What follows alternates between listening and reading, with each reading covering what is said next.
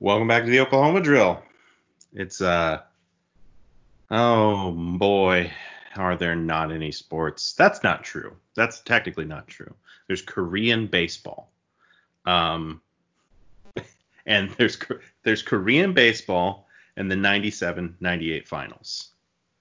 Yeah. Those are the only sports that exist right now. Am I wrong? Mhm. Yeah, no, you are not wrong. I mean, the Jordan documentary thing has that's like the one scheduled thing that I watch every week now. Like I know every Sunday at 8 o'clock I'm gonna be watching that documentary. And that's all there is. Like it's pretty crazy. And like, have you guys seen how that gets covered? Like the night that it airs, like you go on Sports Center and then all they do is talk about that. Oh yeah. They have, I mean, they it's have the people, biggest television right? production in the world Like right they now. had like a reaction to it or Yeah, something. yeah. Interesting. They get like Stephen A. Smith. They get like players from the '90s that were there, Hmm. to react. Like, oh, what'd you see? It's And like talk yeah. about how amazing Michael Jordan was and stuff. So It's like like whenever they have TV shows like Talking Bad or whatever, right, the little yeah, 30-minute special after the episode to talk about stuff. It's yeah. funny. I didn't know It's that. it's very much like that, and it's crazy. Like, but I think that we're still, from like an NBA return, we're probably at least 2-3 months away from that. Did you hear what the Players Association did today?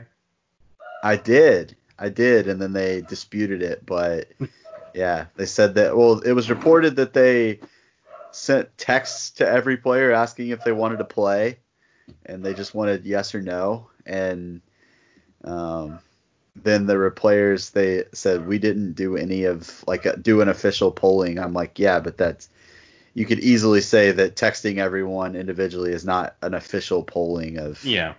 that. So Yeah. it Also, probably happened. Yeah. Jared Dudley said yes. Yeah.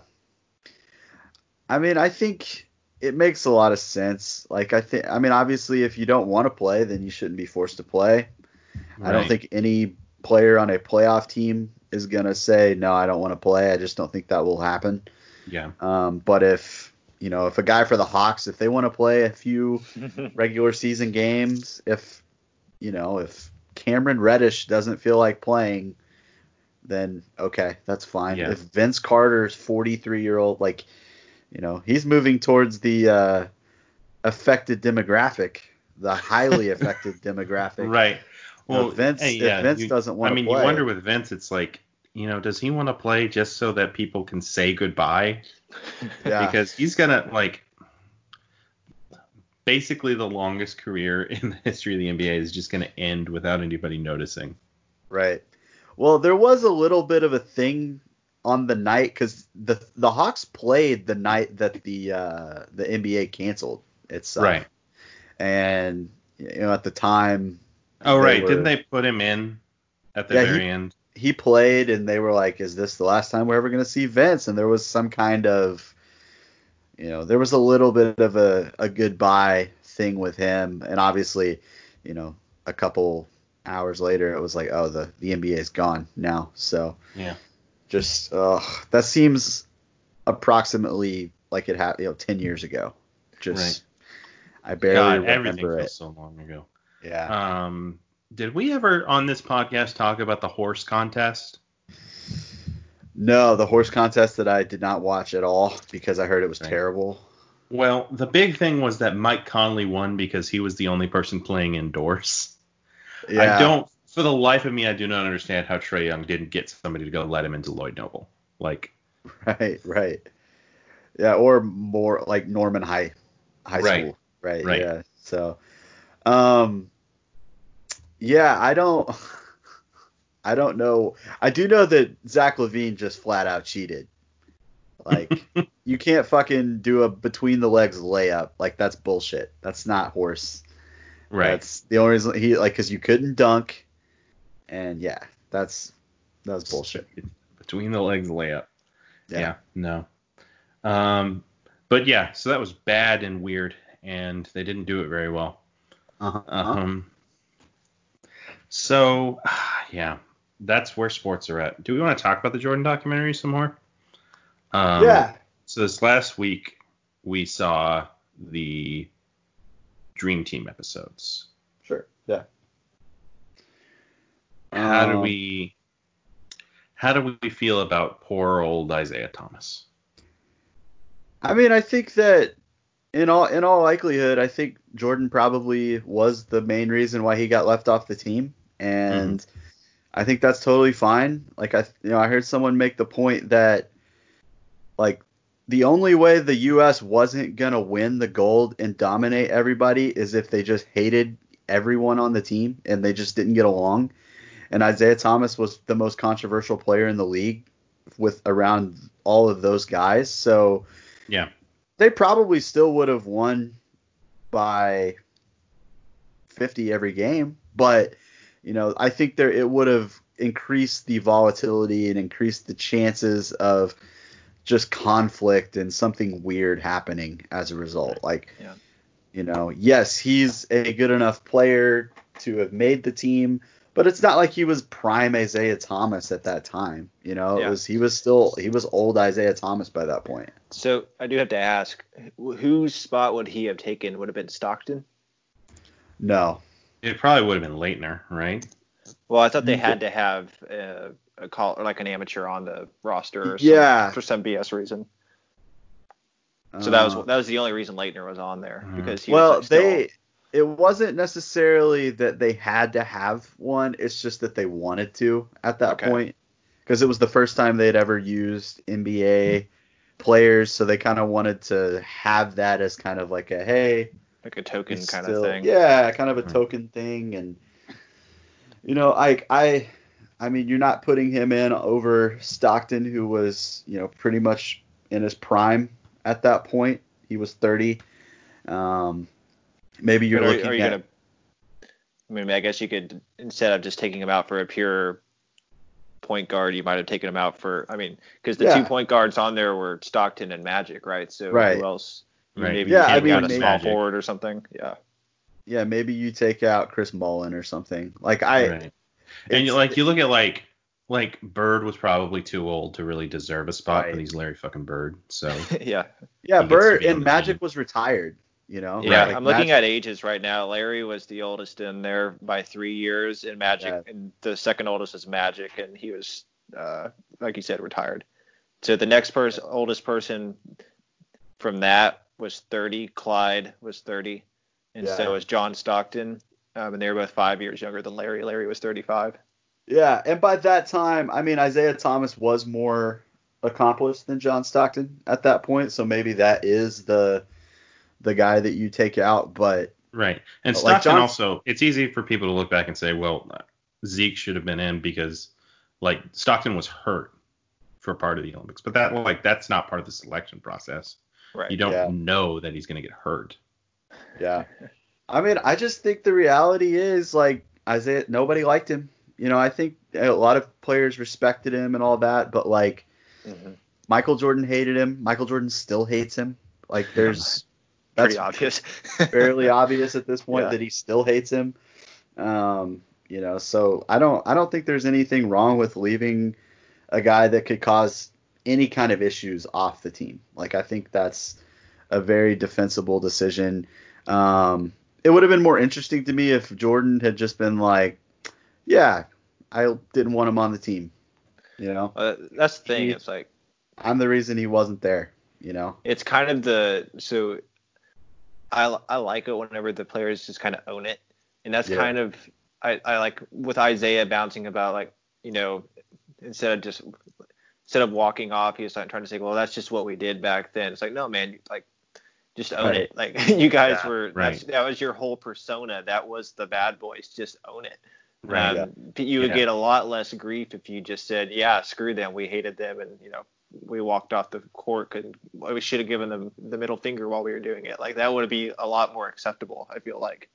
But that he's trying to change history and say, oh, but not really, 20 years, 30 years later, that's kind of where you get kind of stuck. So I kind of wish Michael Jordan would have been because there's a lot of subtext there. I think it's fairly obvious that maybe he didn't explicitly said it, but through back channels, he probably made his opinion known about Isaiah.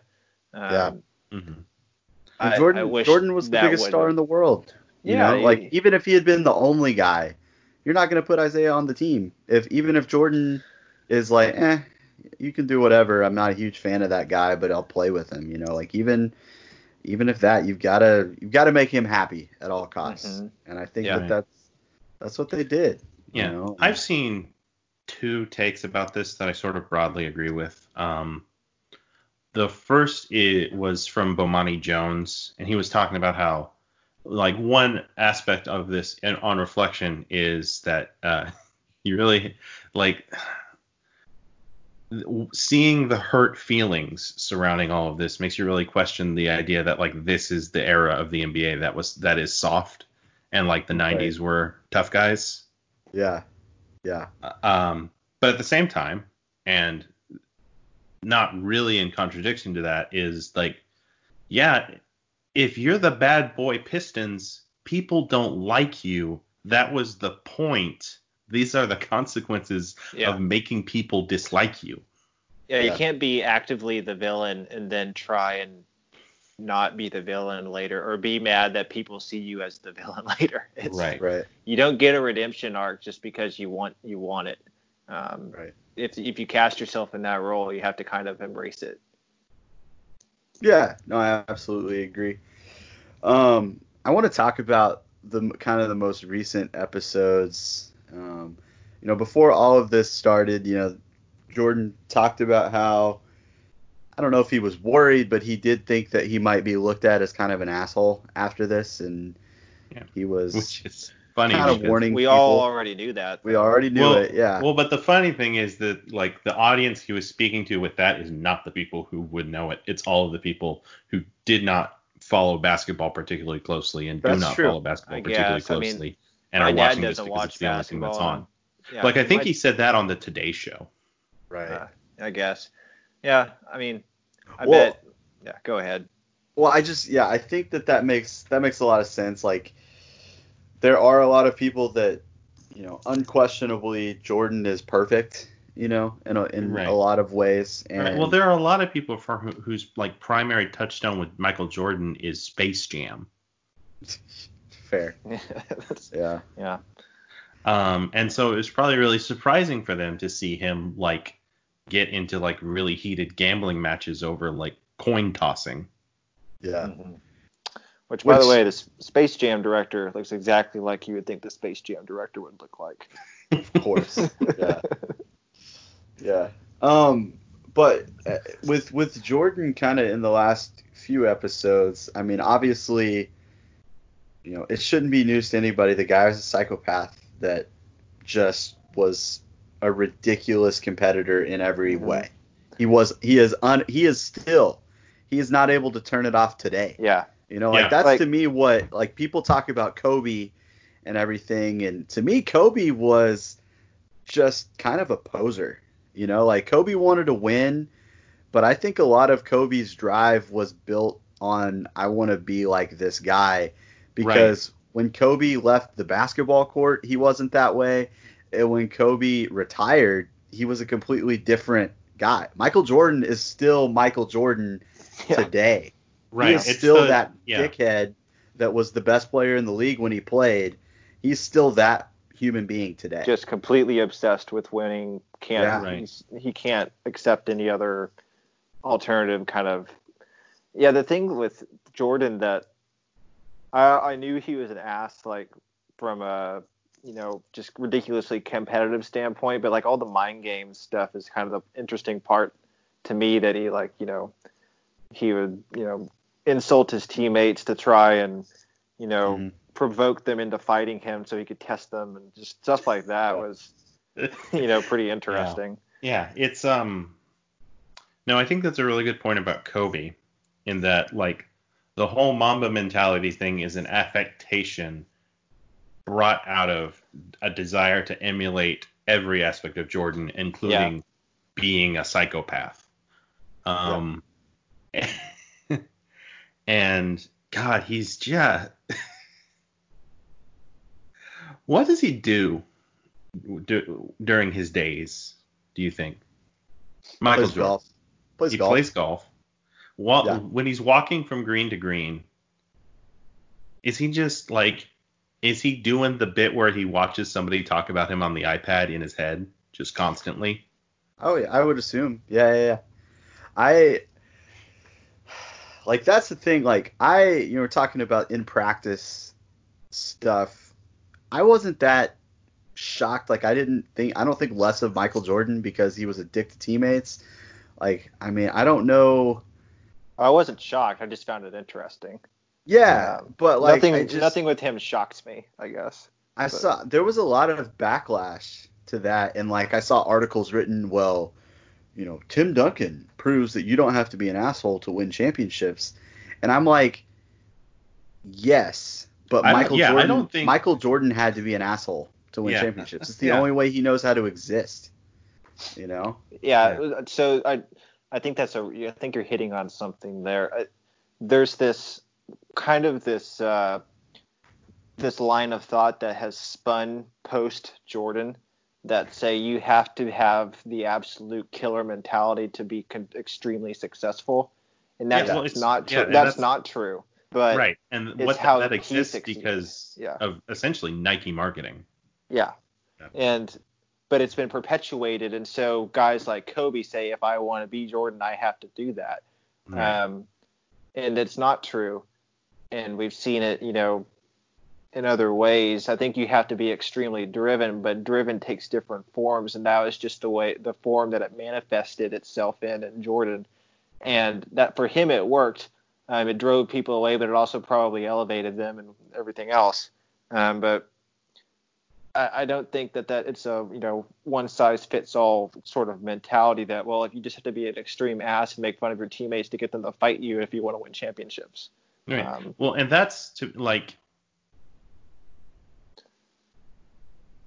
that's what's really almost profound about LeBron is just how far he is from that. Yeah. I mean, I do kind of wonder. I tend to agree. I think that is the perception, of course, of LeBron, and I think that overall teammates enjoy LeBron a lot more. But I do think that there is a lot of stuff that we have no idea. Because LeBron, for sure. LeBron's because the other thing about LeBron is that let me finish. Okay, go ahead. LeBron, very similar, like even to Jordan, like in his early years, LeBron has always worked to shape his own image, and that is like he has his own media company now. So like anything that we ever see from LeBron, similarly to this Jordan documentary, is going to be cleared by LeBron. So I do wonder if after 20 years after he retires, we get a little bit of insight that, well, yeah, he was a more likable person, but he was still, I think it's more likely that LeBron is kind of probably annoyingly passive aggressive to teammates. Oh, for sure. Like you look at the Kevin Love situation. He didn't give Kevin Love depression. This is a thing people say. It's not true. But the whole like fit out instead of fit in thing. Like there is like LeBron isn't gonna like intentionally instigate fights to learn more about you as a teammate, but he will get you traded. Yeah. So Alex, you said something that I think is important. You mentioned LeBron, 20 years later, things might get released, but he's controlling his own image right now through his media company. Well, apparently Jordan had edit veto rights or something of that level on this documentary, but a lot of this stuff has made it through. I kind of think he likes the perception of having this kind of, I'm just the kind of killer personality that, he drove people away, but he was entirely committed, and if you didn't like it, you didn't have to play, basically. I think he wants this image pushed, and that he kind of likes that aggressive perception in correlation with him as a player. I agree because that's his brand, but I still think that there are like because the other aspect of this is like, this is a film in which Jordan isn't, or a film, this is a documentary series in which Jordan is an asshole, but he's also the hero. Right. And Right. this Yeah, is yeah. the story of how Michael Jordan was so good it didn't even matter that all his teammates hated him Well, and they were that's the thing. tired of playing basketball. Yeah, that's exactly right. This is the thing where he's showing you that this is how I got so successful, and this is why me acting this way was appropriate given the circumstances. If I wanted to be great, this is how I had to do it. But he's letting you into the window. He's not, completely sanitizing everything, because he still wants this kind of hard edge still associated with him, but it was for this justified reason, because he's, he's popping champagne bottles. So I think there's a few interesting places where I think the edge of Jordan rubs up against Jordan's status as the hero in this documentary in ways that maybe Jordan didn't recognize during the editing process. I think a really big one is the Pippen migraine game, where I don't think Jordan realizes how obvious it is to the audience in that moment that he is the asshole for not believing that Scottie Pippen can't see straight because he has a migraine. Well, I mean, I don't, because he obviously, his initial reaction makes it seem like he doesn't understand. His word says that I understand. But I think that the way he reacted to that was fairly obvious that he didn't. I don't know if he necessarily didn't believe Pippen couldn't see straight, and that, I just think that Jordan thinks that if he had that happen to him, he would have played. Yeah, no, that's really good. That's absolutely it. It's maybe at this point Jordan understands that Scottie wasn't lying or anything, but he just doesn't understand how anything could stop you from being able to perform in that moment. Yeah. Yeah, no, I think that's right. But yeah, I don't know. I've enjoyed the hell out of the documentary. I enjoyed it a lot more than I thought I would. I mean, I thought it would. I mean, it has to a certain extent been Michael Jordan is God, Yeah, it's a little bit of a fluff piece, but at the same time, it's still there's still enough depth to it that it's not just completely contrived and whatever. It's still enjoyable because I haven't learned anything completely new, but I still get you're seeing more color, I think, than I was maybe expecting initially. It's a good TV show. Yeah, that's a good way of phrasing it. It's a great TV show. It's not an investigative journalism documentary. It's a good TV show. Yeah. And that's something we need. Yeah. So. A lot of the discussion sort of surrounding this has been the question of are we ever going to get one of these for the 2018 Warriors? Yeah.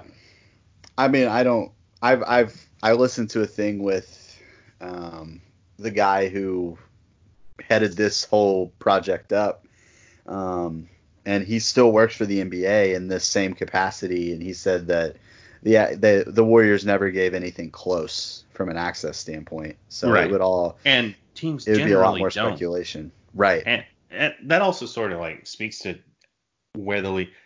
I think teams recognize now the importance of like we said with LeBron, of controlling your image and understanding exactly what image you want to portray in media, made now and at any point in the future. Mm-hmm. Yeah. Everybody understands this except for Kevin Durant. He's just tone deaf. Yeah. Did you? I know you saw this, Alex. Do you want to talk about the Matt Moore Kevin Durant beef? Yeah, we can. It's shocking to me. I mean, I guess it's not shocking, but it is wild that he can't figure out that he just needs to not respond on Twitter. It never goes well for him. Right. He always makes himself look worse. For the record, I'm going to give the 2-minute to Nathan about this. So, Giannis Antetokounmpo, you have an understanding of who that is? Yeah. Yes. Okay. Just making sure. So his free agency is coming up it is theoretically possible that he could go join the Warriors, so that wouldn't mean what it meant when Kevin Durant joined the Warriors. But, but basically he is in a sort of similar situation as Kevin Durant was in 2016, where he's on a really good team, but he could leave his small market really good team that is playing incredible basketball to go join another superstar in California, presumably. And so Nuggets journalist and basketball Twitter personality Matt Moore tweeted something to the effect of, if Giannis decides to leave in free agency, I won't think less of him. I won't be disappointed in him. It's a business move. It's only his to make, and we have to respect his decision. But I would be disappointed because it would mean that, like, the Bucks were over, and, like, that team, like, there wouldn't be this really good small market team in Milwaukee anymore. And Kevin Durant, in a tweet that I think he mentions Kevin Durant by name. I think he says he, like, calls it pulling a Durant. And so Kevin Durant replies to this tweet, sensitive ass. Yeah. So I saw this, but I didn't have the complete background. But yeah, I did see the tweet. Right. I mean, like I said earlier, he's just tone deaf. Like, because there's nothing in that original tweet that he's like taking a shot at Durant. It is it is explicitly and straightforwardly stating that it is not like a condemnation of a person making this decision. Right. Like, yeah, it's like he just skimmed it and just assumed what he just assumed or something, or I don't even know. He can't handle the idea that he upset people, I think. Right. Yeah. Well, the thing with Durant to me is, why not just fucking own that you made a mistake going out there? Like, own the fact that you didn't get what you want when you went out to the Warriors, because it's very obvious to everyone, because you left the Warriors, that you didn't get what you wanted. Right. But then be like, I won 2 fucking championships though. So fuck you. Yeah. Basically, that's all he has to do, and he's immediately more likable. Yeah. But now, like, I mean, the whole thing, the idea of, like, being pushed of, I'm just a guy that left a job to go to a different job, and then I left that job again to go to a different job, work for a different company. Like, that's not a realistic way of looking at things. Like, that's not how sports in America works. Right. And it's like, just not. Because it isn't, you get paid millions of dollars. Right. Like, that's why what you do is worth millions of dollars. Me leaving a job and you leaving the Thunder are not remotely the same thing. Right. Yeah. The additional oh, go ahead. I was going to say, kind of talking about, bringing Jordan back into this. Like, we're talking about the mentality and all of that. And I kind of fall on the line of, I think that the way Michael Jordan acted is completely fine, because that's the way he knew how to act. But I think the glorification of that mindset and mentality is counterproductive. And I think that's one of the reasons why Kevin Durant left. Yeah. Like, I also think, like, I think it makes the NBA significantly more boring. Right. Because everybody, it ends up with a funny thing where everybody tries to pretend to be Jordan, but none of them are actually assholes, except for Jimmy Butler. I want to give Jimmy Butler a shout out for being the most Jordan-esque player currently in the NBA. Oh gosh. Fair enough. He is actually a dick. Yes. And he knows it. Like, he owns that fact. He is perfectly fine with that. Yeah. That Timberwolves practice is absolutely a thing Jordan would have done. Yeah. Oh, for sure. For sure. There needs to be a documentary about that. Yeah. Like, they need to do a documentary about that entire day. Because Right. that's one of the better things that has happened in the NBA in the last 5 years. But, like, yeah, I think the Durant situation, like, it's so obvious that he got in his mind that I have to win championships because that's the only way I'll ever be taken seriously. And that's a Jordan thing. I mean, that is that Jordan mentality. Yeah. It's the thing that people have with Jordan that they hold up above LeBron, right? 6-0 in the finals. Yeah. 6 rings, back to back to back, twice. Like, these are the things that, in the minds of Jordan stands, elevates him above LeBron. Sure.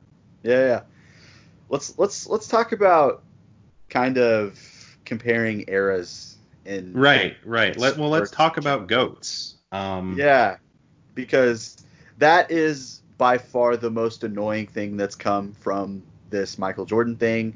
Is you get, every day on SportsCenter, you get Mike Wilbon saying there's no player in the league that could dominate basketball in the 90s. Like, Michael Jordan would average 50 a game in today's NBA because you can't grab him now.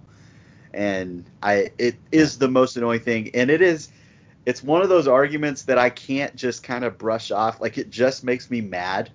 Well, and here's the annoying thing is that I'm pretty sure Jordan has actually disputed this. I'm pretty sure, not necessarily that he wouldn't dominate, because he would never suggest that he was anything but the greatest, but that specifically the new rules would make it easier. Really? I think he has correctly pointed out that being able to play zone would make it more difficult. Yeah, I haven't seen that, but it's completely true. Like, it is 100% true. And people are just lazy, and they don't take that into consideration, and they just don't know. Like, Mike Wilbon probably hasn't seriously watched basketball since Michael Jordan left the Bulls. That's probably the last time it's happened. So I don't have much use for that. But it's still, I wish it didn't bother me, but it does bother me more than it absolutely should. But yeah, Nathan, I know we've been talking a little bit about comparing eras in sports, and I'm interested to hear what your thought process is. Well, okay, yeah. So I wouldn't pretend to know who definitively have a hard opinion about who the greatest basketball player is of all time. Of course, my whole life, I heard Jordan, and now it's LeBron, and you hear about the greats, Larry and Bird, and Larry Bird and Magic, and you hear all these names, but I wouldn't know exactly who my pick would be because I haven't watched them, I haven't studied them. I don't know enough about the game to have a solid opinion on that. But I do have an opinion about just how you talk about greats in sport, because, well, frankly, I don't like the idea of saying. I think it's very hard to be able to try and compare eras, and just say you're talking about LeBron and say, well, if he went back into 1986, he would dominate. Well, obviously, because he's 2020 LeBron, and you're transporting him back in time, but you have into a whole different sphere, and people just didn't look like that back then. So you would say LeBron's the greatest player ever. And I think if you're talking truly as far as skill and ability and physical maturation and all of that stuff, I think that's legitimate as far as best. But I don't think whenever people say the greatest player of all time about something, I don't equate that with literal best, because to me a greatest is more about how they related to those, like how well they dominated to those they were playing against, because I don't know any other way to actually translate it, because if you do it as literal best, it's almost always going to be whoever the best player is current day, because that's just how things work. Things get better over time. People get better over time. If you took 2020 LeBron and transported him into 1986, he has so much more muscle mass. He has so much more dexterity of being able to just control his body, the ball. He's such a better shooter. It's just not apples to apples. It's a different comparison. So I don't know how you can really do that. But if you're also transporting him back to 1986, to me, you have to almost think about, okay, LeBron's playing in 1986. What would he have been if he was born in 1965 or something? Because then that's the only way you can really, to me, think about it, is if he had, the same nutrition his whole life leading up, the same weight, lifting regimen. I don't know how you can talk about present day in an old game without that. Or if you wanted to say if you put Wilt into current day, Wilt would get destroyed. But what happens if Wilt was born in 1995? Right. You know, it's just different. So to me, it's more about how do players compare directly to their peers, because that's the only thing that you can have. And even that, it's different because games are played differently. If you talk about, say, I don't know, John Elway, whenever he was playing in the 90s with the Broncos, and then you compare it to what, I mean, just Pat Mahomes did last year or the last couple of years. If you look at purely statistics, it's not the same thing because the game was played a different way. But it has to be just kind of a relative comparison. So to me, cross-generation direct comparisons are just almost impossible because there's just so many factors. And so, in my opinion, I mean, the way I try and think about like who's the greatest player of all time is just how much did they dominate their competition. Like whenever I think about the greatest OU players of all time, usually what people say is Leroy Selmon. Now, Leroy played in the 70s. Would he be if you plopped Leroy Selmon from the 70s into current modern age college football and you didn't account for any physical differences, he'd probably get his ass run over because he's going up, instead of 260-pound offensive linemen, he's going up against 320-pound guys that can run. He's going up against, they're probably running backs that are, only, giving up 15 pounds or so to him. It's just not the same. So there's just a variety of factors you have to factor in. I've been talking a long time. Do you all disagree with me? No, I think there's a lot of wisdom in all of that. Like you look back at things like was it the AP who put together their list of like all-time college football team? And, yeah, there's been a lot of them, but I'm sure the Associated Press put one together. Right, and it was they had Roger Staubach as the quarterback, and it's like he threw 7 passes a game. Yeah, So it's like if someone came up to you and said, well, this is probably not a good one, but if they said, well, the greatest, if they said Gale Sayers, the greatest running back of all time, well, I think he had like 700 yards of rushing, one of his seasons. But if you put him into modern day and you say he's born in 1992, he'd be kind of like, Reggie Bush or something, someone who was, extremely ahead of his time as far as skill set. I don't know how you can have the conversation without thinking about all the extraneous factors that go into what makes a player. Because and even if you said, well, Jordan wasn't a good, I don't know, you could tell me, I don't even know if this is true. Say Jordan wasn't a good 3-point shooter. I don't know if that's true or not. But let's say people think he was better than his numbers show, which is going to bear out what your next point is going to be. Well, I was just going to say, let's say he was not, or let's say, player X is not a good 3-point shooter in 1992 or whatever year. But if he was born nowadays, there probably would have been a different approach in how he trained his shooting. And so modern day, we don't know what sort of 3-point shooter he would have been today because his approach, his entire life preceding that would have been different. So his game itself might have been different. We don't know. Jordan would have been a really good 3-point shooter. Like he was a good shooter from every shot that he took, and he would just take threes and he would be good at them now. Like it's, I agree. So I guess I have, and I don't disagree with anything you've said, but I guess adding to that, what frustrates me is that there is this glorification of the past. And I think it's the idea, like Spencer Dinwiddie made this point, like love Spencer Dinwiddie now. But like just the idea that basketball wouldn't be better and players wouldn't be better today doesn't make sense. That's not the case in any other aspect of life. Like things get better because you have the benefit of seeing what the previous generation did. You can take that and then you build on it. Yeah, That's how it goes. Technology improves, nutrition improves, training improves, preparation everything about the modern athlete has improved. So you can't. No one in their right mind would go back and say, well, back then it wasn't the same thing. That's why world records get broken continuously, because people get better. Yeah. You don't break a world record in track and then it just, well, I actually don't know. I'm probably talking out of my ass here. There might be a world record that stands since 1962, but I would bet they're very rare.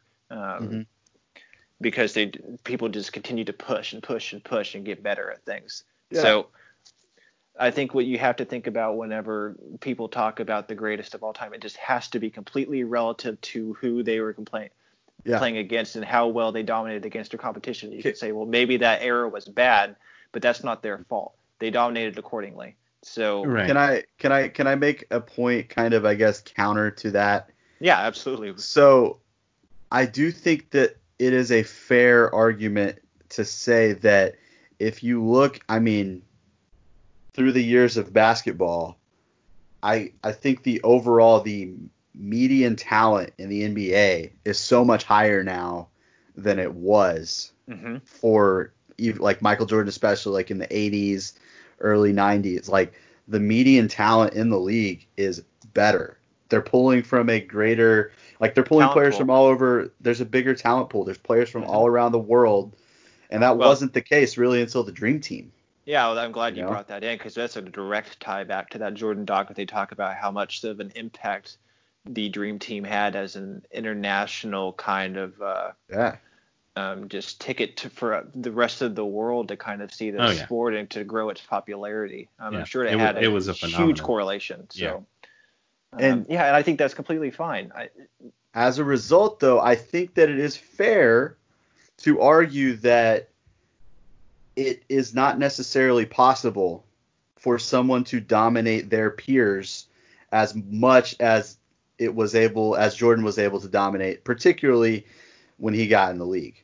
You know what I mean? I don't think it's possible for LeBron to be as dominant relative to everyone else, because there are 10 guys in the league that are all-time greats right now. You know, like Russell Westbrook's not a top 10 player in the NBA, and he averaged a triple-double 3 years in a row, did something that no one thought would ever happen again.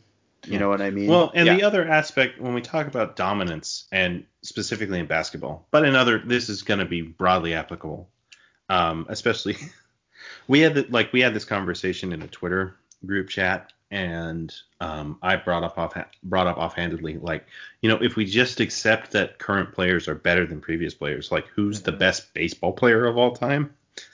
Yeah. And I think that the answer we landed on was Mike Trout. Well, yeah, and so that's the thing of, if you're talking about literal, like, best from a skill standpoint, it's almost always going to, that's what I mentioned earlier, it's almost always going to be the best modern player. So I think the word best and the word greatest have two separate meanings. Yeah. Right. But so when we talk about individual dominance, like in basketball, like there is not a player who has had a more all-encompassing individually dominant season than either Wilt's 40-20 season or one of Russ's first triple-double season. Yeah. There's not really anything comparable to there are other incredible feats in the history of basketball. But like those are moments of individual dominance, but like neither of those are championship winning seasons. Like, well, right. And how much of that is stat driven? How much do stats factor into this? I think they play a part, but are they the greatest part?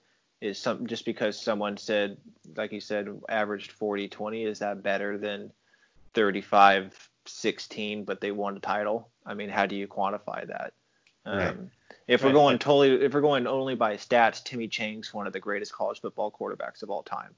So Landry Jones, baby. Yeah, Landry Jones. So greatest quarterback in OU history. Number one. God. So that's a whole pod in itself. Yeah. Landry Jones thoughts. But you look at, you know, you talk about like, oh, no one would dominate the league. You know, Jordan would dominate the league in a way no one else could, or Like, this is the thing that Kobe stands set to put Kobe over LeBron, is that Kobe could take over.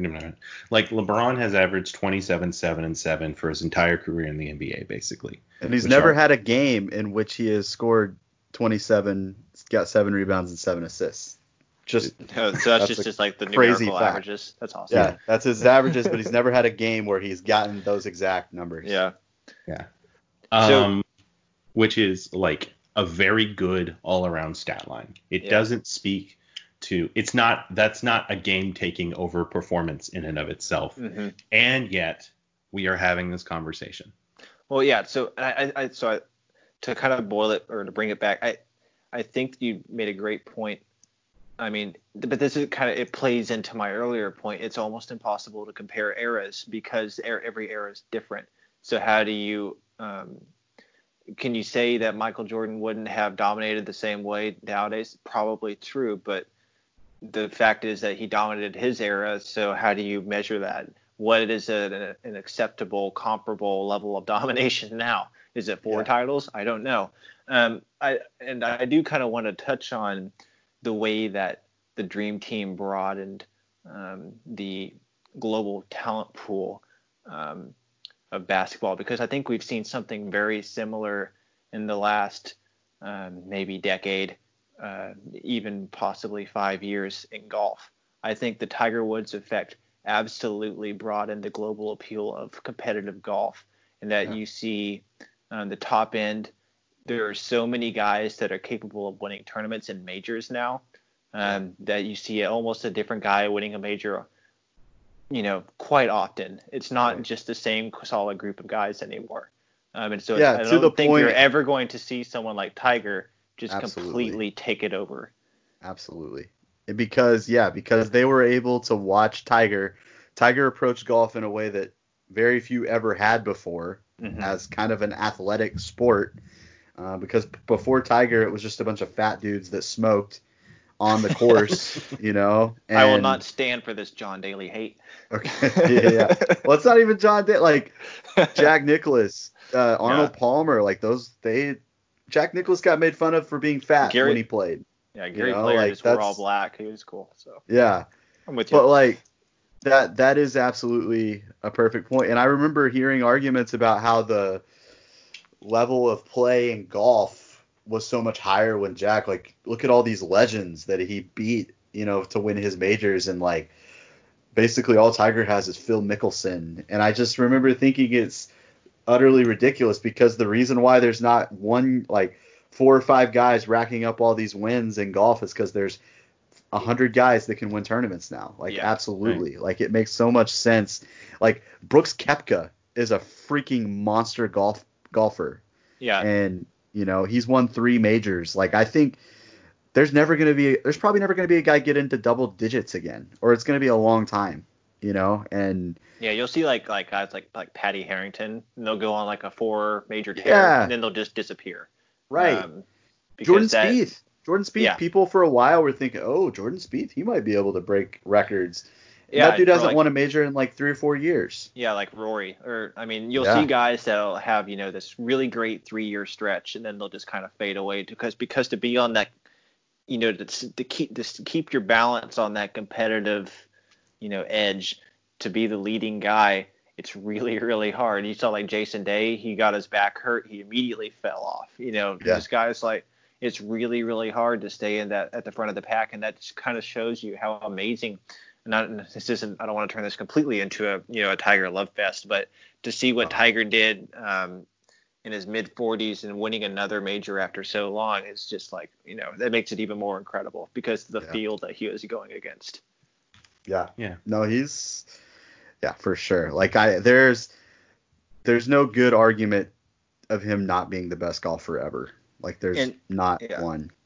You've got the majors, but like Tiger Woods evolutionized the game of golf in a way that no one ever has, and that's he made it a global thing.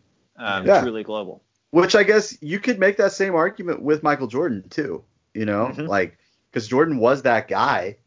And so like I have no problem calling Michael Jordan the greatest player of all time if that's the way you feel.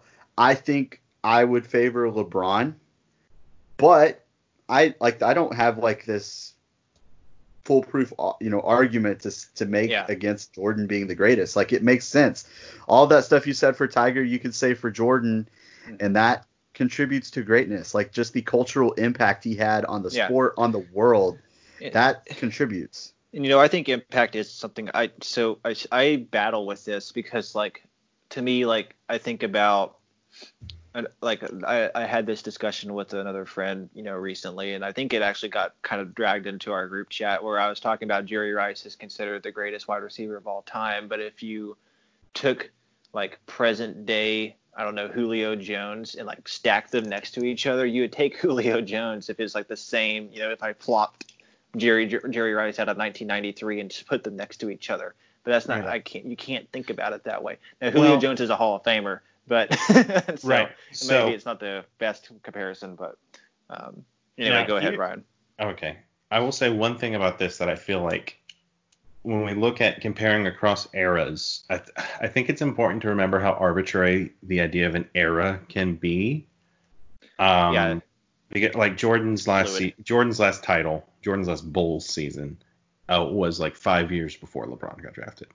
And like the NBA is a young sport, so that's a long time, but it's not. There's no hard cut. So like 1996 kind of. Yeah. I would be careful when we talk about eras and how you can't compare across eras. Like, I think there's a big part of that is like, that's a shield people use to avoid having to, like, defend their arguments. Well, okay. Yeah, because you can put because I mean, there are obviously clear differences between like the NFL Jerry Rice played in and the NFL that Julio Jones plays in are very different sports. We learned how to lift weights between those two. So yeah, guys actually worked out in the off season. Right. And so like that's a huge deal. So like the points about like differences in eras is valid, but it's important to recognize that where we choose to say this is this era and this is that era is largely arbitrary. Yeah, that's a really good point, actually. So I think my usual caution when it comes to that, I think of like, if I see two players that play 20 years apart, I kind of hesitate to make that comparison. But like you said, if they're within a marginal number of year window, I think it's more apt. But I mean, one of the things you mentioned, the workout thing. One of the things Jerry Rice was known for was his off-season workouts, which is probably something that, the level of intensity is probably pretty common nowadays. But he kind of he had a whole hill thing that he ran on, and it's like this whole run the hill workout. So right. I don't know. I don't want to say it's impossible, because I think they're fun arguments, but for anyone to, clearly say X or Y, without, whenever it's not overwhelming, I think it gets really murky. I think it's because it's so often people just immediately say, like, LeBron would not cut it, the physicality in the 90s, or Michael couldn't hang with the athleticism of the 2010s. I don't think either of those are true, because there's so many more factors than that. Right. And like, this is another thing you had previously brought, like the idea of like where Jordan would be if he had grown up in the modern era. Like, it's important to remember that like LeBron also grew up poor and at times homeless in the streets of Akron. Like, so what would he look like? Yeah. What does LeBron look like in 2030? Like, what does LeBron look like in 1980? Whenever, things might have been even tougher. Right. Who knows? So like, there's these guys don't have a level playing field. No. And there will be some superstar in, like you said, 2030, 2035 that will look like a complete alien. And we'll be having this same conversation. Like, Zion is here now. Like, yeah. So Giannis too. Shit. Yeah, Giannis.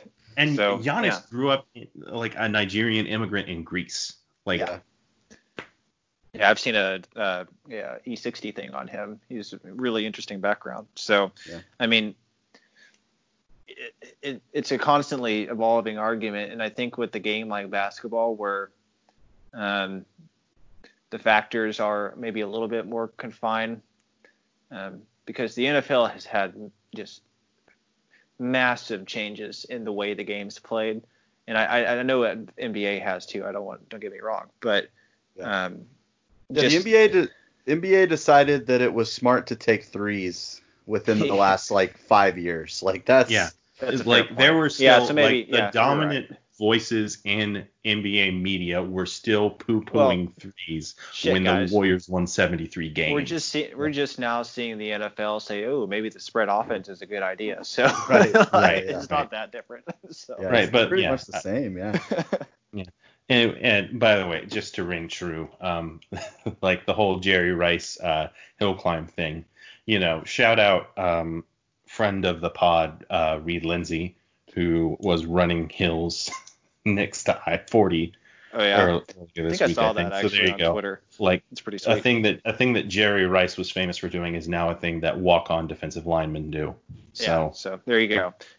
But I mean, we're talking about revolutionizing things. I feel like Ryan, you really emphasized walk-on a little too much there. That's a little. Sorry, preferred walk-on. I believe recruited. I was very impressed with his size, and I heard the anecdotes. Got great hair. Camp, we all did. He's a hard worker. I bet he'll see playing time. Of course. Yeah. Of course. That's yeah. Have you got? This is completely tangential, but it made me the hair comment made me think of. Have you guys seen the E60 thing where they show the Minnesota state championship hair compilation that gets done every year for hockey? No.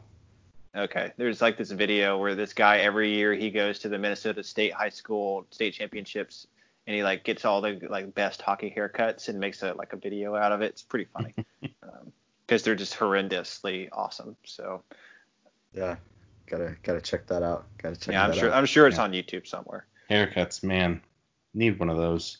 Yeah, it's getting bad. Just gonna Are you willing to protest I'm for not one? an idiot. Okay. All right. Let's go ahead and end this with any OU football talk that we can even make up at this point. Okay. Because there's not a lot happening. It does, I guess, the biggest difference I think between now and the last time we potted is that everything I've seen seems to point towards college football being played in the fall. Which obviously not great for Jaden Hazelwood, but in terms of like because at one point I wouldn't have bet money, but I would have predicted that college football would have been played in the spring. It made the most sense to me, but that just doesn't seem like something people are willing to do. I think we were underestimating, even us. I think we were underestimating the sheer power of college football. Oh man, do I have reservations about that. So here's a thing, and this is revealing. Is Anthony Fauci, the America's doctor, gave an interview where he was talking about football, and essentially what he said was a football game is like, it's not impossible to organize a football game and be safe about it, but that it is the perfect breeding ground for the virus. And so what you would need is an extraordinary number of tests. And so when that article was shared to the NFL subreddit, the headline was, "A football game is an almost perfect breeding ground for the virus." And the headline on the college football subreddit was, "Football possible with enough tests." Well, that's a very NFL mindset. The NFL basically, I've listened to multiple podcasts where they kind of talk about how the average NFL staffer kind of acts like they've never even heard of the coronavirus. Right.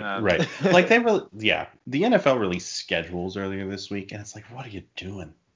Like every single one of those is going to be wrong. But, so it's like, essentially what Fauci said is like, yeah, it's possible, but to do it safely, you would need an extraordinary number of tests, like more than is probably feasible, but not like so many that it would be impossible. And frankly, more than what's going to happen if Right. it happens. They're not going to do that because this is America and we're right. stupid. And it's not like the NCAA is going to take a stand for player safety. So right.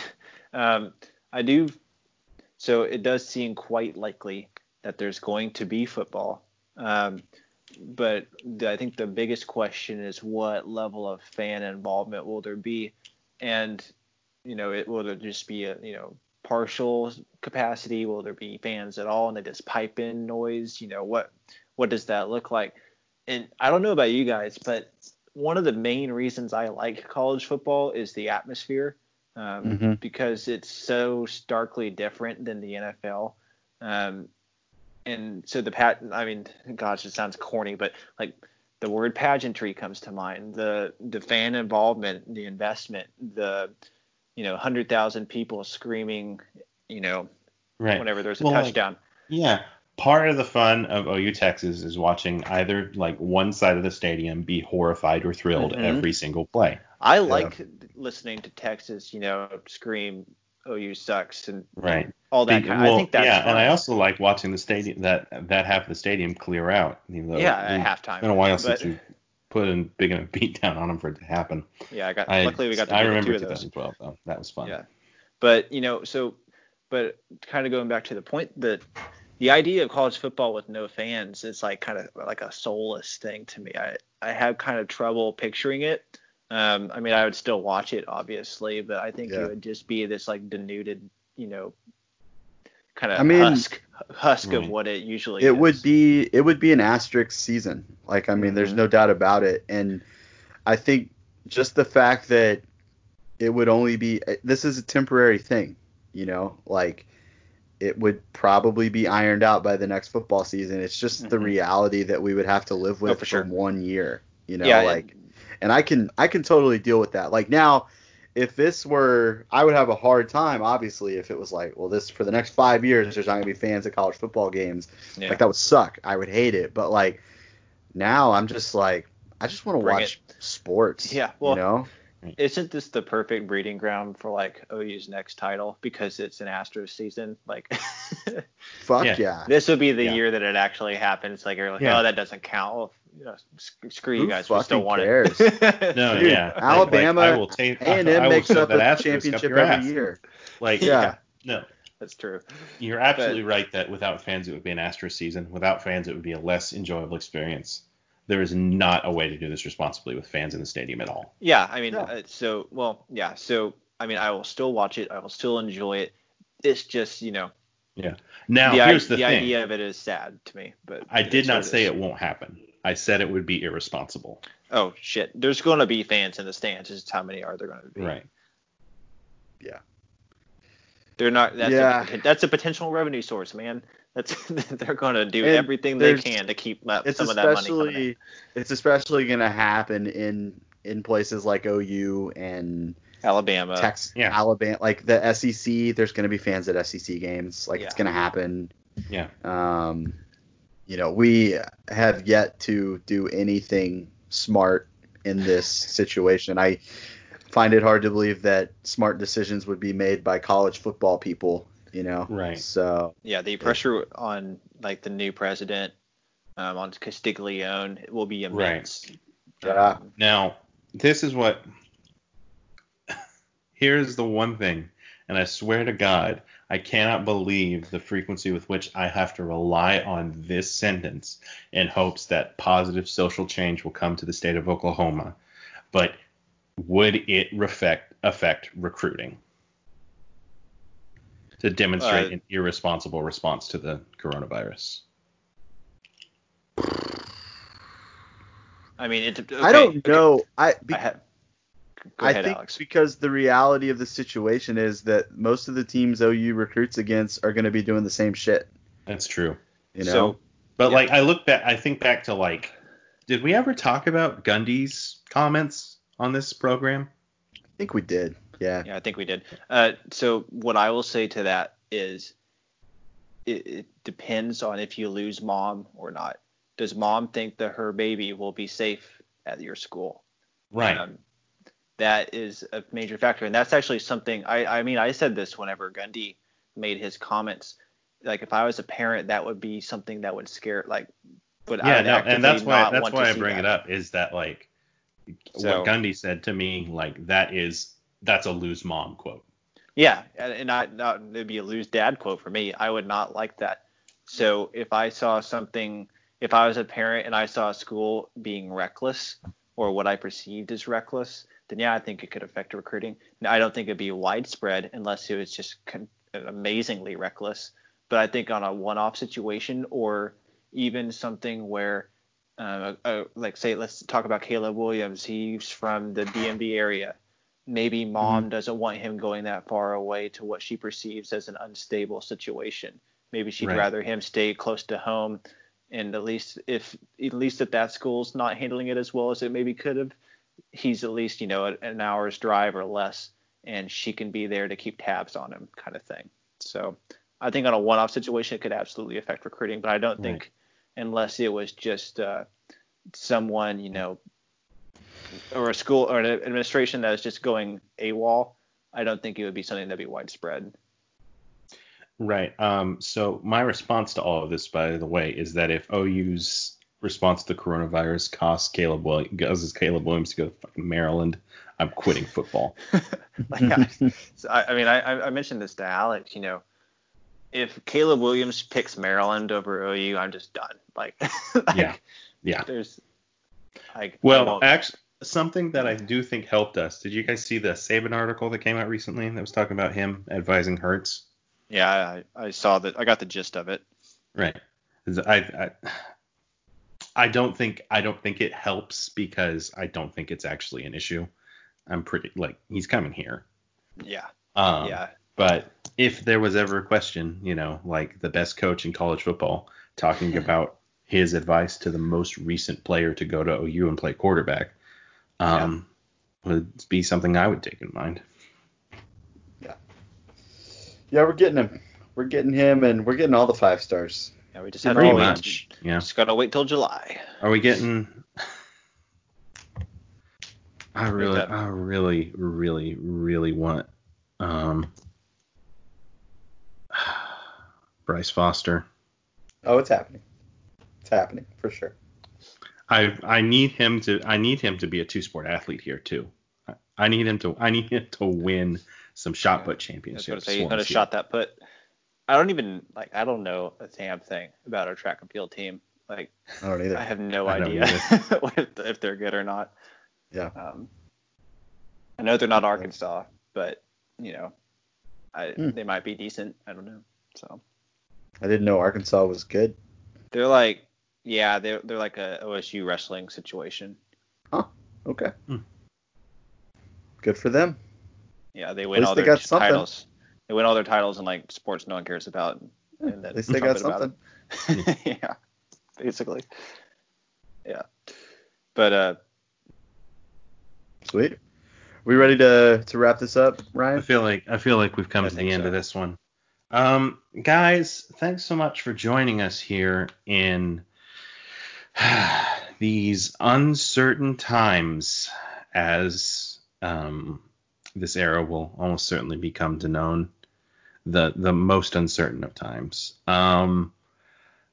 You can subscribe to the podcast on the Apple Podcast app or the Google Play Store. I'm going to look into getting this thing on Spotify. It feels like it probably isn't that hard. And other stuff. This is what happens when I take a week off.